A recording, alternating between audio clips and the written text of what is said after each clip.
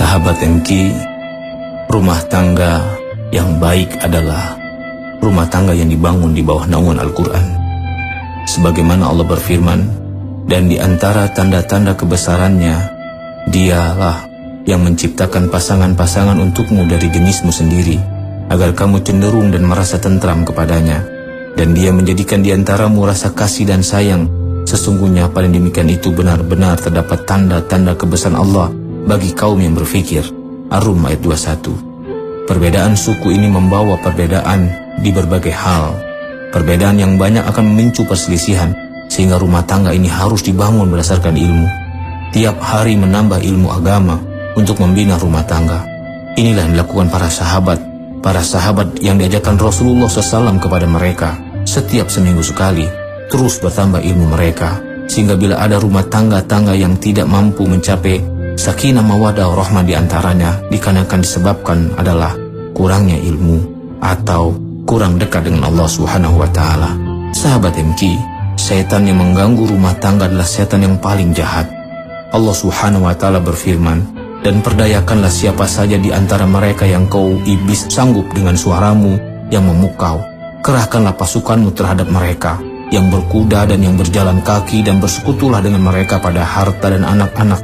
Lalu beri janjilah kepada mereka, padahal setan itu hanya menjanjikan tipuan belaka kepada mereka. Sahabat MQ, rumah tangga yang ideal adalah yang punya hubungan spesial dengan Allah. Rumah tangga yang ideal adalah rumah tangga yang punya hubungan spesial dengan Allah Subhanahu wa taala. Sebab godaan setan itu hanya bisa dihadapkan dengan kuatnya hubungan kita dengan Allah Subhanahu wa taala. Ia akan selalu bertawakal pada Allah, mewakilkan semua urusannya pada Allah, karena ia sangat yakin pada Allah Subhanahu wa taala.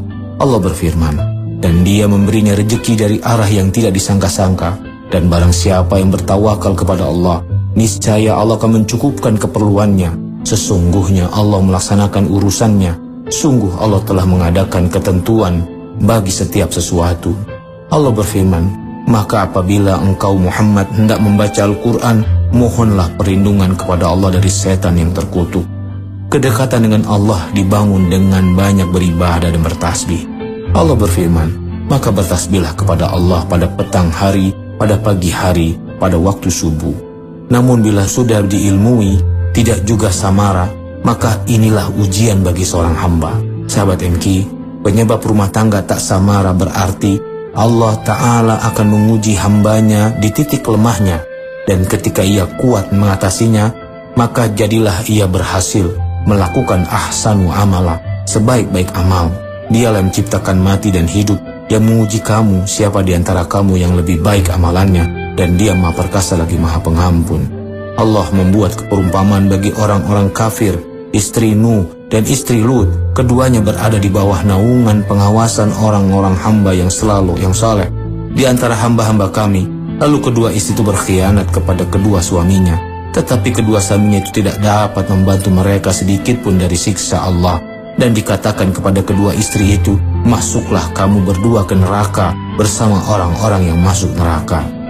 Dan Allah membuat perumpamaan bagi orang-orang yang beriman, istri Fir'aun ketika dia berkata, ya Rabbku, bangunkanlah untukku sebuah rumah di sisimu dalam surga, dan selamatkanlah aku dari Fir'aun dan perbuatannya, dan selamatkan aku dari kaum yang zalim. Lalu Allah berfirman, dan Maryam pun, putri Imran yang memelihara kehormatannya, maka kami tiupkan ke dalam rahimnya sebagian dari ruh ciptaan kami, dan dia membenarkan kalimat-kalimat Tuhannya dan kitab-kitabnya, dan dia termasuk orang-orang yang taat. Maryam binti Imran sudah menjaga kesucian kemaluannya, diuji juga dengan kehamilannya. Ujian-ujian itu untuk menunjukkan prestasi ahsanu amala. Sahabat MQ yang Allah SWT, ada 3 sifat wanita penghuni surga, yaitu Al-Walud, Al-Wadud, Al-Aud. Yang Al-Walud adalah banyak keturunan, Al-Wadud penyayang dan memperlihatkan kasih sayang, dan Al-Aud memberikan kemanfaatan pada suaminya. Rasulullah SAW bersabda, maukah kalian kuberitahu tentang wanita-wanita kalian dari penghuni surga, yaitu Al-Wadud yang menyayangi suaminya, Al-Walud yang bisa melahirkan banyak anak, Al-Aud yang memberikan kemanfaatan kepada suaminya, yang tatkala disakiti dia berkata, ini tanganku, ada di tanganmu, aku tidak bisa tidur sebelum engkau ridha. Hadis riwayat Ad-Durqutni dalam Al-Afrad dari Ka'ab bin Hijaz yang dinyatakan hasan oleh Albani dalam Sahihul Jami'. Semoga kita bisa mampu membangun rumah tangga yang di bawah naungan Al-Qur'an yang dicontohkan Rasulullah SAW